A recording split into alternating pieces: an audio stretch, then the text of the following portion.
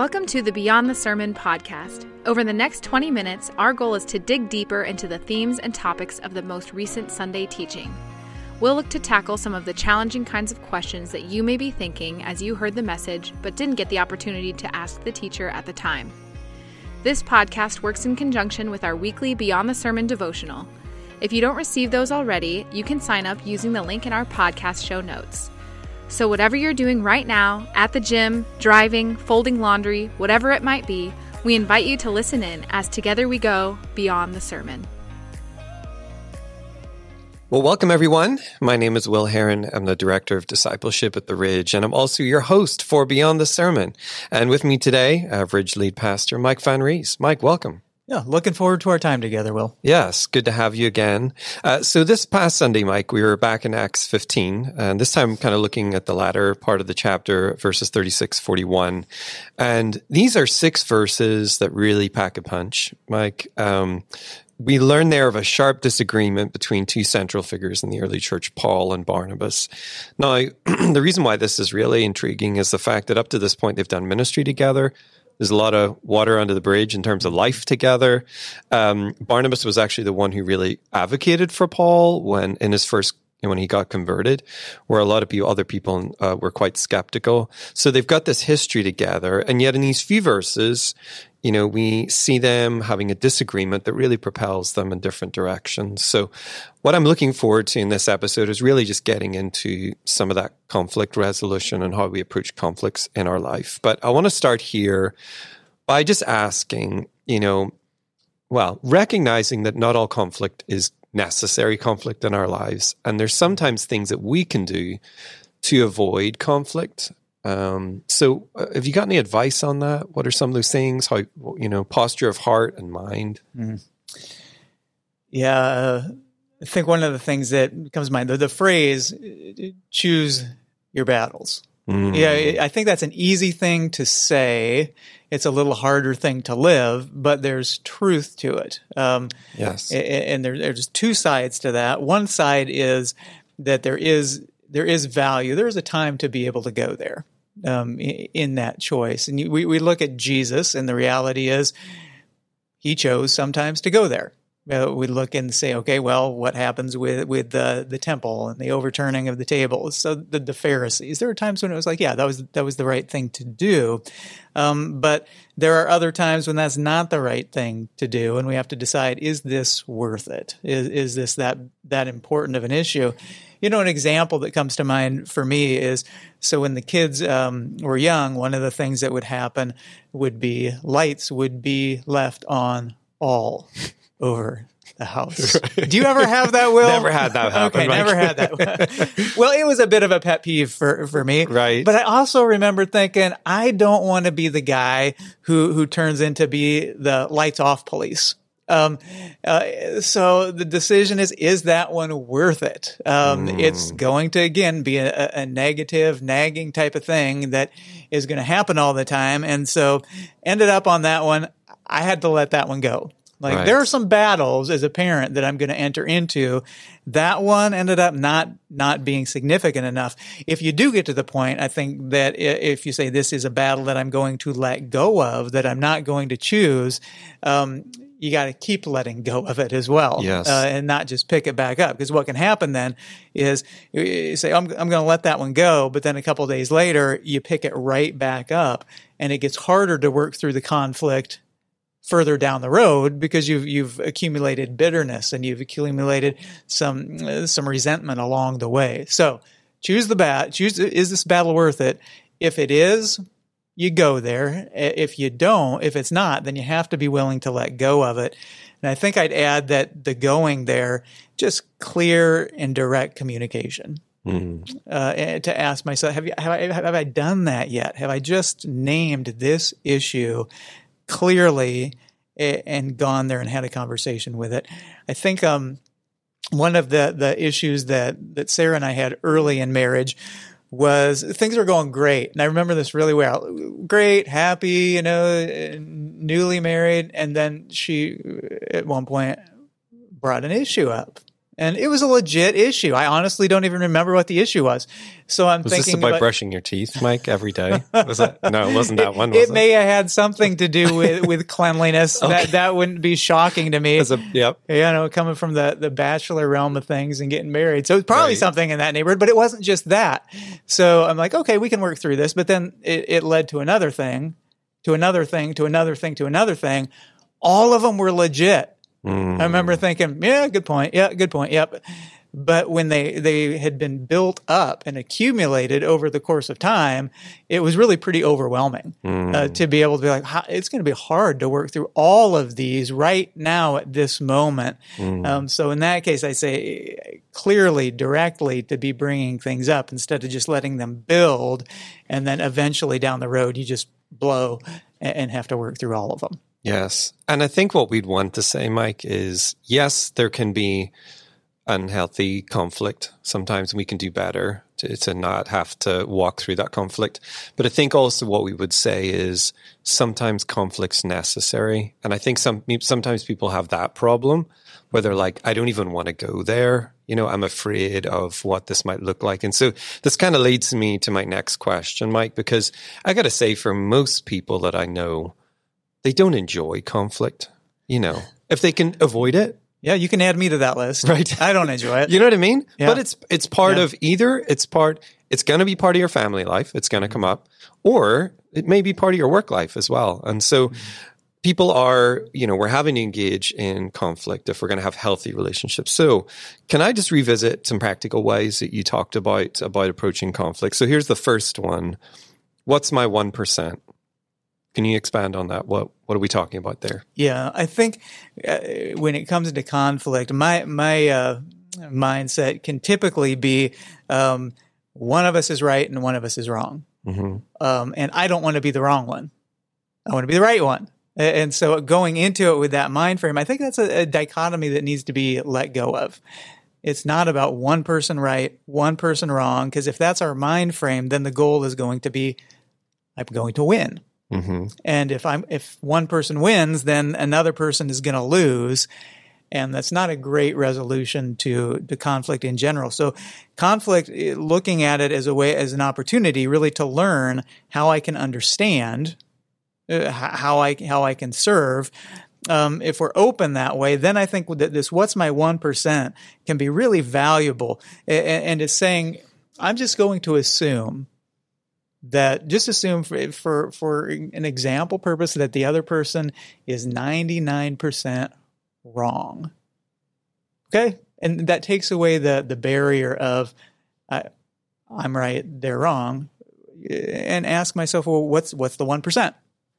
Not about winning or losing. What's the 1%? They could be 99% right. What's my 1%? How did I contribute? Because most often there's a little bit on both sides. In an issue with it, that responsibility can be taken. So I think it's just asking myself, what's my role in this?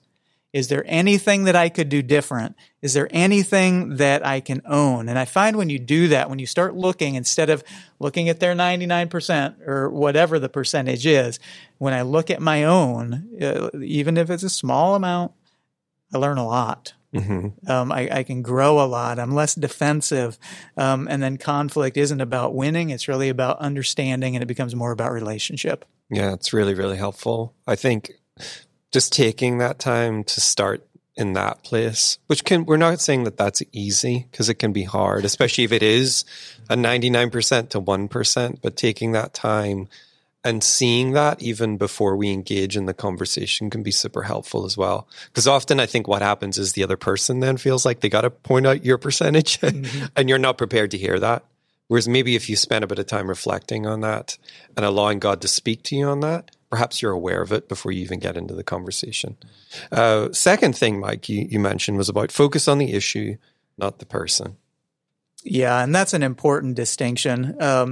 It's paying attention to the conversation that you have as you move into conflictual conversations. I think that the closer the relationship is, the more likely it is to get personal. and to maybe lose focus on the issue, and it can get into other things. And then there's not resolution. You can create hurt. So focusing on the issue, how do we stay focused on the issue so it doesn't turn into a personal attack? And I think the tool that's been really helpful for us is to stay with I statements versus you statements. Because really, if you start using you statements, you do this, you do that, it gets personal real quick. Almost inevitably, a you statement is going to be some kind of a personal attack. If you can phrase the language in the way that starts with I, and really how it makes me feel, I feel this when you do that, it really changes the posture of the conversation, and it doesn't feel like it's a personal attack. It really feels like we're focusing on the issue and how can we get on the issue, rather than you're irresponsible. You blew our budget. You overspent. You're the one who really messed it up. To say instead, well, I'm concerned about how that decision is going to affect how are we going to pay off the credit card bill this month.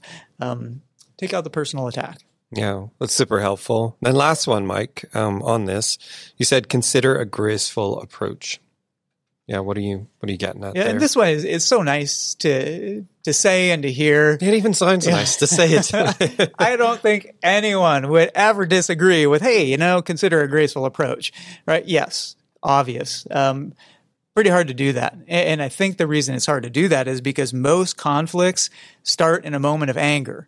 So we're fed up with something. We're frustrated with something. So at that moment, my tendency, now I'm going to dive into conflict. And if we start with that kind of emotional state heading into the conflict, you better believe that affects how the conflict plays out. So thinking about, it's hard to turn that ship because it gets very emotional, and it's kind of hard to let the emotions simmer down. So really, I think in conflict resolution, the most important 2 minutes of the entire conflictual resolution is the first 2 minutes. Yeah, that's good. How am I going to approach this? Am I going to be exploding with an emotional, frustration? Or have I thought about this? Have I thought about a graceful way to enter into this conversation, but really put time into the beginning? How can I start this conversation in a way that's going to be graceful? And that may mean, too, giving it a little bit of space so that my emotions can cool down. So I realize this isn't a war. This isn't a fight. This is an issue that I want to work through and resolve together.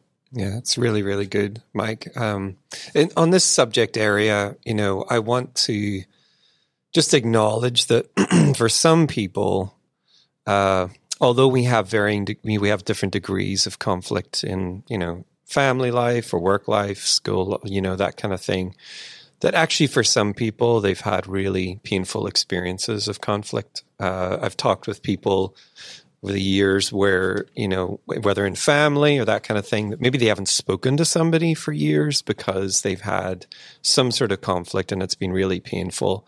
And I'm sure you've talked to people like that, Mike, over the last 25 years you've been here. So how do you go about beginning to counsel somebody in that?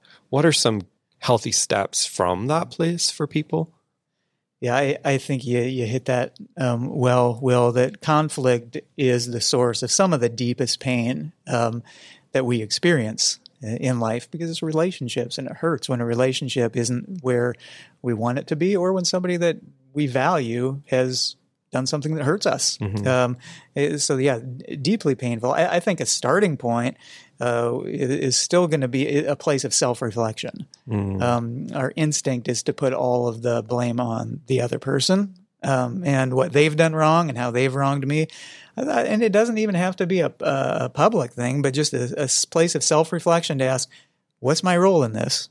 Kind of gets back to the 1% rule. Even if they're almost all at fault, what's my role in this? How did I contribute? And is there any unfinished business? Is there anything I can do here? Is there any responsibility I can take? Is there anything that I need to apologize for? So I start there. And then I think another one would be to ask, have I ever directly dealt with this? I think a lot of conflict that's built up over the years has become something that you've never just face-to-face talked about it.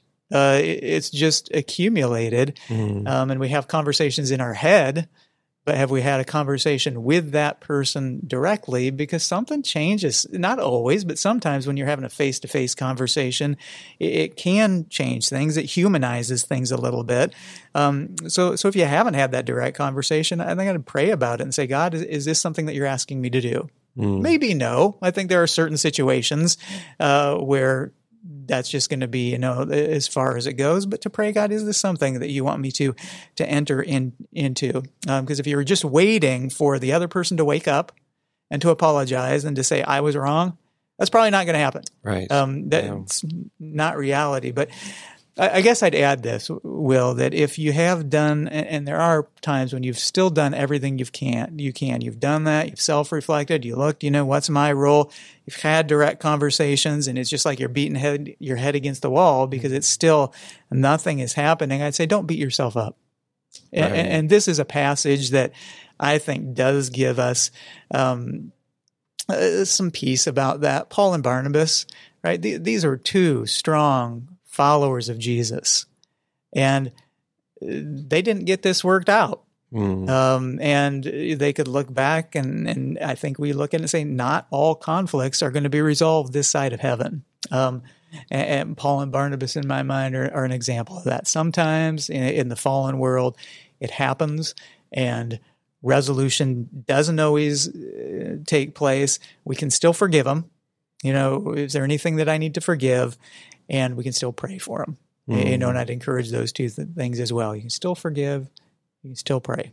Yeah. Mike, those are so helpful. A lot of just great practical things there. And again, just one last thing I was just thinking about how the context of conflict resolution is important. I feel like we got a lot of ways to communicate with people in the modern day. DMs on your Instagram, texting people, sending an email. But it may be one of the hardest things, but it's certainly the best in conflict resolution to sit down and be able to talk face to face, because there's so much that we miss out on in just text. There's no tone, there's no facial expression. And it's important, I think, when we're trying to resolve some of those things or talk about difficult things, being able to sit down in person and apply some of the things that you've just shared in this podcast, those first 2 minutes, how we're approaching. I think that's really key, because sometimes it's the hardest thing to do. You want to just maybe send a text or an email, but sitting down face to face, it's easier not to. It is. It's easier to do it with some kind of media, and we do have a lot of options for that. But it dehumanizes it, and I think that the best conflict resolution is very human, and it's one person sitting down with another.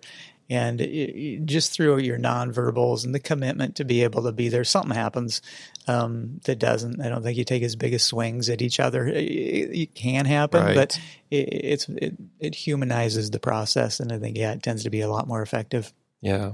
Well, thank you again, Mike, for your time and just sharing your wisdom. Just appreciate you in this space and on Sundays, just sharing. And thank you for listening. Just want to give a quick plug of our new podcast channel we launched recently, the Ridge University Podcast. We've already seen a really great response to the episodes we've released, so I'd encourage you to check that out if you haven't already. To find it, just search Ridge University Podcast in your podcast provider and hit subscribe. So thanks again for being with us. We'll hope you'll join us next time on Beyond the Sermon. I hope you enjoyed our conversation this week. I want to mention one last thing before we go. Our heart at the Ridge is to help people grow in their relationship with God. There are so many ways to get connected into what can be life-changing environments for you and your family. The best way to keep in touch with all that is happening is through our website, ridgelife.org, but also through our weekly e-news. You can sign up to receive this directly to your inbox using the link in our podcast show notes.